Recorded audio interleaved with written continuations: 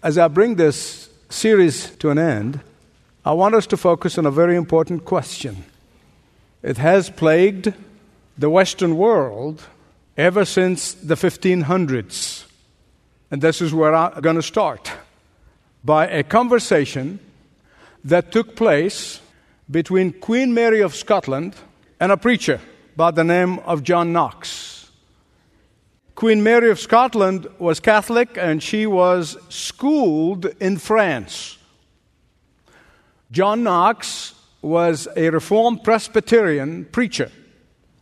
Queen Mary believed that the sovereign, namely the king or the queen, that's what the word sovereign means, the sovereign.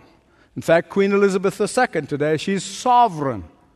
When you become a citizen of England, you do not become a citizen of England, you become a subject to the Queen of England. That's where the term sovereign comes from. And Mary believed that the sovereign, or the king or the queen, had the absolute power over the consciences of the subjects. Knox, on his part, being a very uncompromising preacher of the Word of God and the truth of the Word of God, was sentenced as a galley slave for 19 months. Knox had a different idea than the Queen when it comes to the Church of Jesus Christ. After he was released from that slavery, Knox escaped to Geneva. There in Geneva, Calvin was in Geneva teaching, and so many of those escaped persecutions came from all over the world and were taught by John Calvin.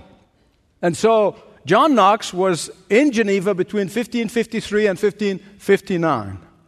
After he returned from Geneva to Scotland, that important conversation took place in the fall of 1561. In fact, in the summer of 1560, that is 1 year earlier than this conversation, Knox was participating in the drafting of what is known as the Scottish Confession of Faith, which actually went against even the English reformers. For the English reformers on their part were very happy for the sovereign, that's the queen or the king, to be called the head of the Church of England. But the Scottish refused. Under the leadership of John Knox, they said, Jesus is the head of his kirk. Jesus is the head of his church. Back to that conversation between the Queen and the preacher. You are wrong, Mr. Knox. People should not practice any religion other than what the sovereign allows. How can you say your religion is from God when God commands his people to obey the prince? Madam, as a right religion took neither its origin nor its authority from the worldly authority, but from the eternal God alone, so the subjects are not bound to frame their religion according to the authority of their princes. God commands queens to be nurses unto his people. Yes, but you are not the church that I will nourish. Your will, madam, is no reason. Needless to say that Scotland saw no relief from the tyrannical reign of Mary until she was forced to abdicate in 1567, or 6 years later. This will have a bearing in all of what we've been going through in the series of messages about the city of God versus the city of man. It has everything to do with it. Because that very question about the relationship between the authority, the temporal authority, and the Church of Jesus Christ raged from that moment on in the 1500s all the way to the time of the framers of the Constitution of the United States of America. And the question was, what is the role of the government in relationship to the Church of Jesus Christ, and what is the role of the Church of Jesus Christ in relationship to the government? And as I bring this series to a close, which I called it, How Shall We Live Now Under the Difficult Circumstances and the Increasing Hostility Toward Believers, How We Live Now. And we've been looking throughout the series of messages about the tension between those who belong to the city of God, who are living in the city of man for this time being. The questioning for us is, what do we do as a church of Jesus Christ in the face of this growing hostility? And the question, I hear it from people everywhere. Believe it or not, I even hear it from people who are not Christians. But the question for the church, where I'm limiting my focus today, the church of Jesus, what is our role today? What should be our responsibility in society? With what voice should we speak with clarity and speak loudly? For whenever you exercise a prophetic voice, and that, my beloved friends, should be the voice of the Church of Jesus Christ, a prophetic voice, we will end up challenging some allegiances and even some political allegiances. First of all, I need to explain to you the reason why we talk about American exceptionalism. A lot of people, particularly younger people, they would hear the term, they don't know, and in the media kind of throw it around, and we have forces now that basically want to erase that whole idea and concept of American exceptionalism. I want to explain it to you so you understand what I'm talking about. When we talk about American exceptionalism, we're talking about the American system of government as unique throughout the world. Trust me, I lived elsewhere. It is unique. There is no government system anywhere in the whole world like it. This is not pride or arrogance, or we're proud America, we are arrogant. No. This is just the truth. So what is that exceptionalism? You see, because of the Constitution and the Bill of Rights and even the Federalist Papers, we have a unique system in the whole world. Hear me right. I speak as a legal immigrant who loves and thankful with all his being for living in this great country. So I want you to listen carefully now. Because that uniqueness stems from the fact that the founders and the framers have drawn their ideas and their thoughts, and they were influenced directly or indirectly by the Holy Scripture, Old and New Testament. There is no nation that can ever claim that history. American exceptionalism is embodied in the following words, which you can't find in any other country. We, the people, rejected the dictatorship of King George. We, the people, place leaders in power. We, the people, hold those in power accountable to the Constitution of the United States. We, the people, can publicly disagree, publicly criticize those who are in power when they abuse their power. We, the people, must always obey the laws ourselves unless those laws will come in direct conflict with our biblical conviction, with our Christian conviction. Some time ago, I wrote some articles as a citizen, not as a pastor, not a voice of the church, but as a citizen, where I have basically pointed out some wrong things that our president did. You should have seen the response in the social media. Some misguided, uninformed people began to attack me, saying, "Don't you know that the Bible said you obey your president?" I try to remind them that we are living in the United States of America, not Cuba. Sadly, this ignorance does not belong exclusively to some members of a certain political party. It runs the gamut. In America, when the Bible teaches us to obey authorities, it would be obeying the Constitution, not the president. The president takes an oath of office on the Bible, one hand on the Bible, one hand up, to defend, uphold, and protect the Constitution.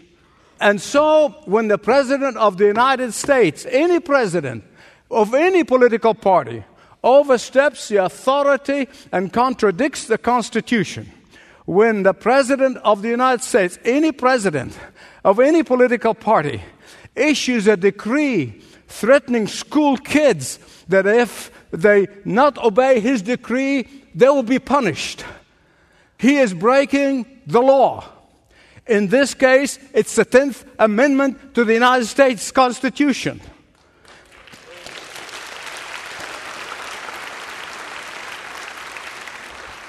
The 10th Amendment forbids the federal government from usurping what should be reserved to the states. It states clearly, powers that are not granted to the U.S. were reserved to the states. And the church's prophetic voice must be loud and clear. Mr. President, your decree regarding the bathrooms for elementary school kids and locker rooms is in violation of the 10th Amendment of the Constitution.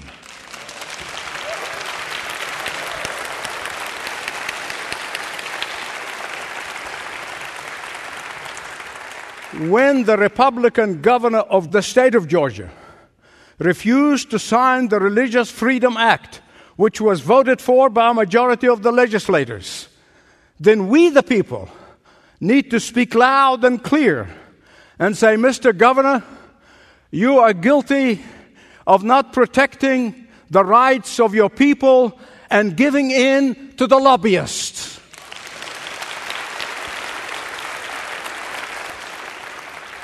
That does not mean that we disrespect these men or disrespect their office or hate the holders of these office. We do not. In fact, we love all people, whether they agree with us or not.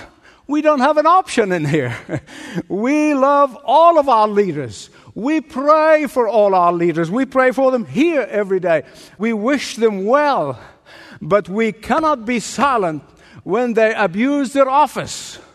And so when the mayor of Atlanta, Georgia, I don't know his political affiliation, fires his fire chief, the most distinguished man, simply because of writing a discipleship book for his Bible study group in his church, then we need to say loud and clear, Mr. Mayor, you are wrong in firing Chief Cochran.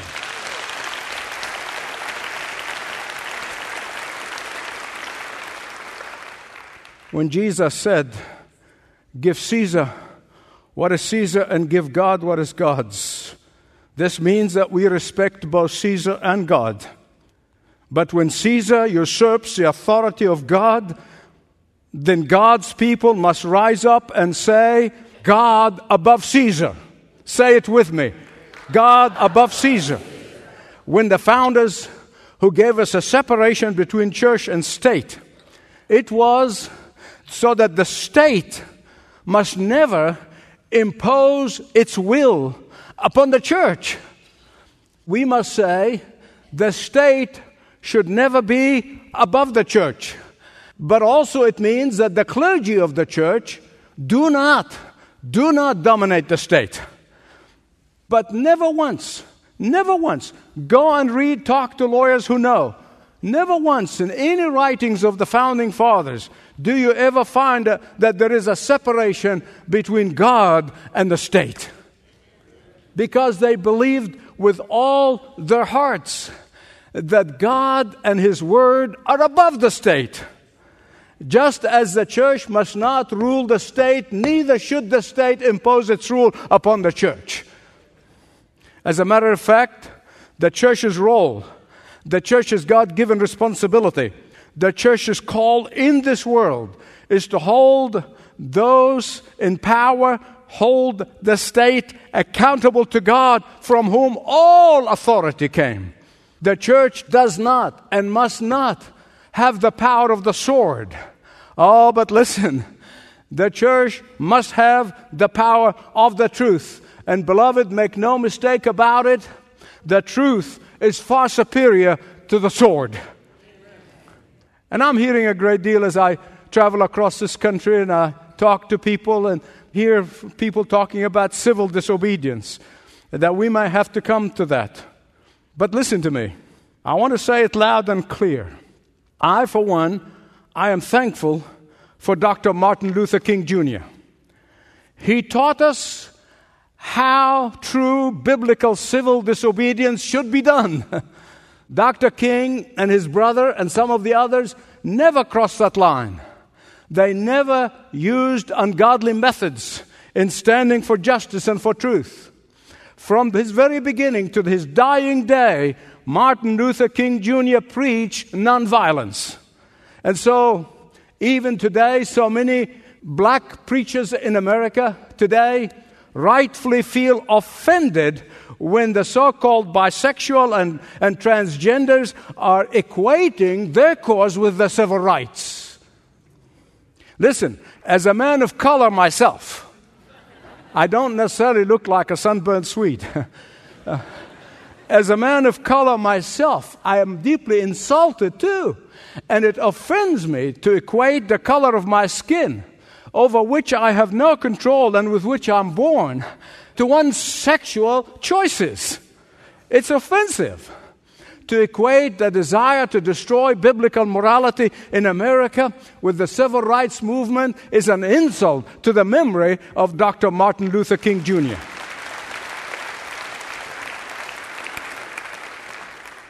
Mr. Obama said that his decree regarding transgender bathrooms and locker rooms came from his reading of the Bible. Beloved, I don't know what Bible he's reading, because my Bible said that God created them male and female in His own image.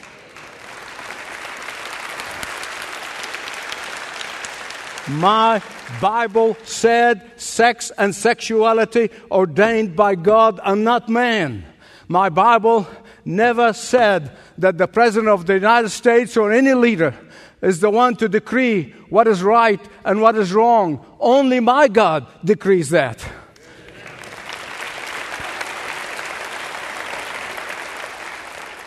Here's something most of you are not going to like. Mark it down. I said it on this day. It is coming. It is coming. The question every one of us are going to face in the near future is this: God or Caesar? That is the question we're all going to face, regardless of your political party affiliation, regardless of your political affiliation, regardless of your political bias. The church prophetic voice must not be subject to political parties. The Word of God is neither Republican, nor Democrat, nor independent, nor libertarian. The Word of God is above and beyond and higher power.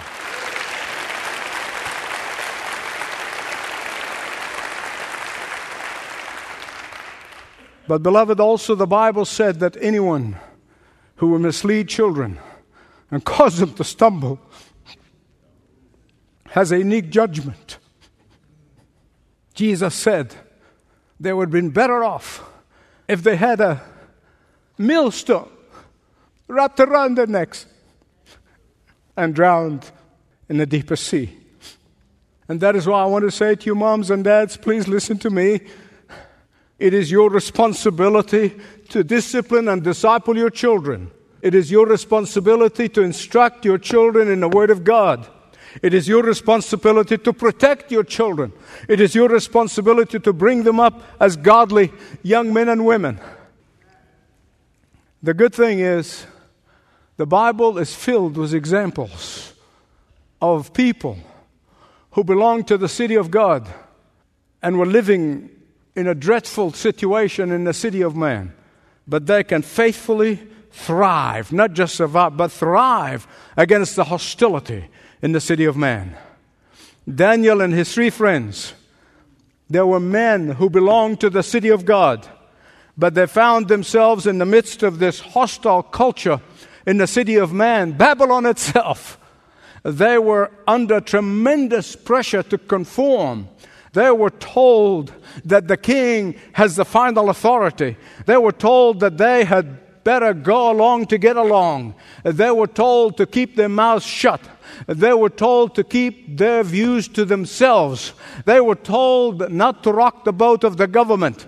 That their narcissistic, self-worshipping king Nebuchadnezzar said to them, there can be no opposition. Everyone must bow to me.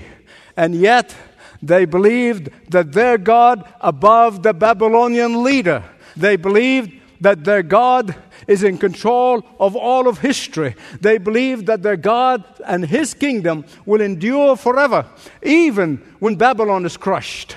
Daniel and his 3 friends are great role models for all of us today. Read it again. Read it afresh. Those of us who are living in an increasingly hostile environment. Daniel and his 3 friends refused to compromise. Daniel and his friends refused to bow down to idols. Oh yes, Daniel and his friends were hated. Daniel and his friends were accused of being traitors. Daniel and his friends were falsely accused of plotting against the government. Because I showed you, even in the fall of Rome, although Christianity had been dominant for 100 years, and yet when Rome fell, what did the pagan do? They blamed the Christians. Daniel and his friends were blamed for every ill in society, but they were triumphant because they were faithful to their God and the Word of God. Hear me right, please. For a little while, it appeared that God's enemy was successful.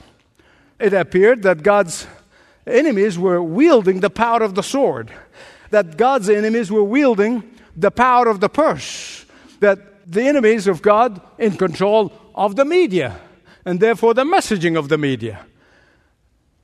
But Daniel and his friends trusted in the Lord their God. And that's what you and I need to do. Daniel and his friends were called intolerant by the media, and so they changed their names. This is their way of intimidating them. This is their way of confusing them. Oh, but they could not change their hearts. They may change your name, but they'll never change your heart. Daniel and his friends were only teenagers. Did you all know this? That Daniel was a teenager? Shadrach, Meshach, and Abednego, all teenagers, when they stood their ground, refused to compromise, refused to give in to the king. Today, those in power are taking Christian words. They're revising it and revising its meaning to convey godless ideas. They're creating substitute words drawn out so they be non-Christian words. And so sin has now been dropped out of common use altogether and replaced by alternative lifestyle. Now, freedom of choice means you can kill babies without any qualms. Today, happiness is what it's all about. But like Daniel and his friends, in Daniel chapter 1, verse 8, that they purposed in their hearts, that you and I must purpose in our hearts, that we will not take the junk food of the king. Daniel could have said to himself, listen to me, I talked to enough churchgoers, professing Christians. I talked to enough of them to know what I'm telling you is true. See, Daniel could have done what so many of these folks are saying. Oh, I want to live for God in a big way. So I'm not going to worry about these little things. Excuse me? Little things? These small issues. Let's not just get hung up on it. Oh, I want to be a witness for God. Let's just get along with the pressure of culture instead of standing up and refusing to conform. Small issues. If you forgot everything I said, I don't want you to forget what I'm going to say, okay? It's the absolute truth. And many of you will know that I'm telling you the truth from your own life. Great victories are won on small matters. They really are. They are. That is why now the removal of the cross may appear to be a small matter. Why get hung up on the cross? Why get hung up on it? But you can lose our victory on a small matter.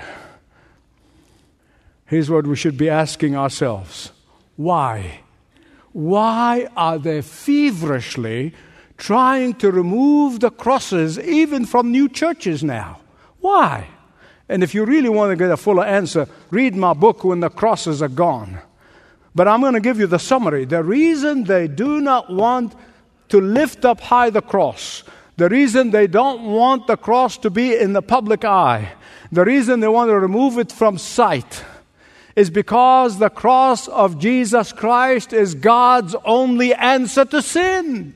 That is why.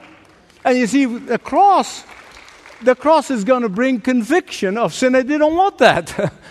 And that is why our prophetic voice must never be raised out of a sense of superiority. No. Our prophetic voice must never be raised out of a sense of self-righteousness. That our voices never be raised out of a sense that we are better than you. No, and a million no's. But rather out of the experience of knowing that we are sinners who can only be redeemed by the blood of Jesus Christ that was shed on that cross. And that is why in our civil disobedience, we must always proclaim that we love them when they hate us, that we pray for them when they revile us, that we speak the truth in love to them, even when they try to marginalize us.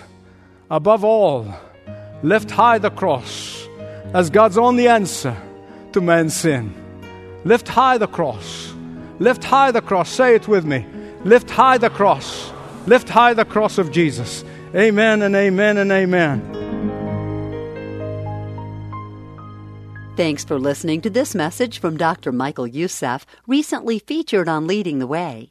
If you'd like to know more about us, please visit ltw.org. That's ltw.org.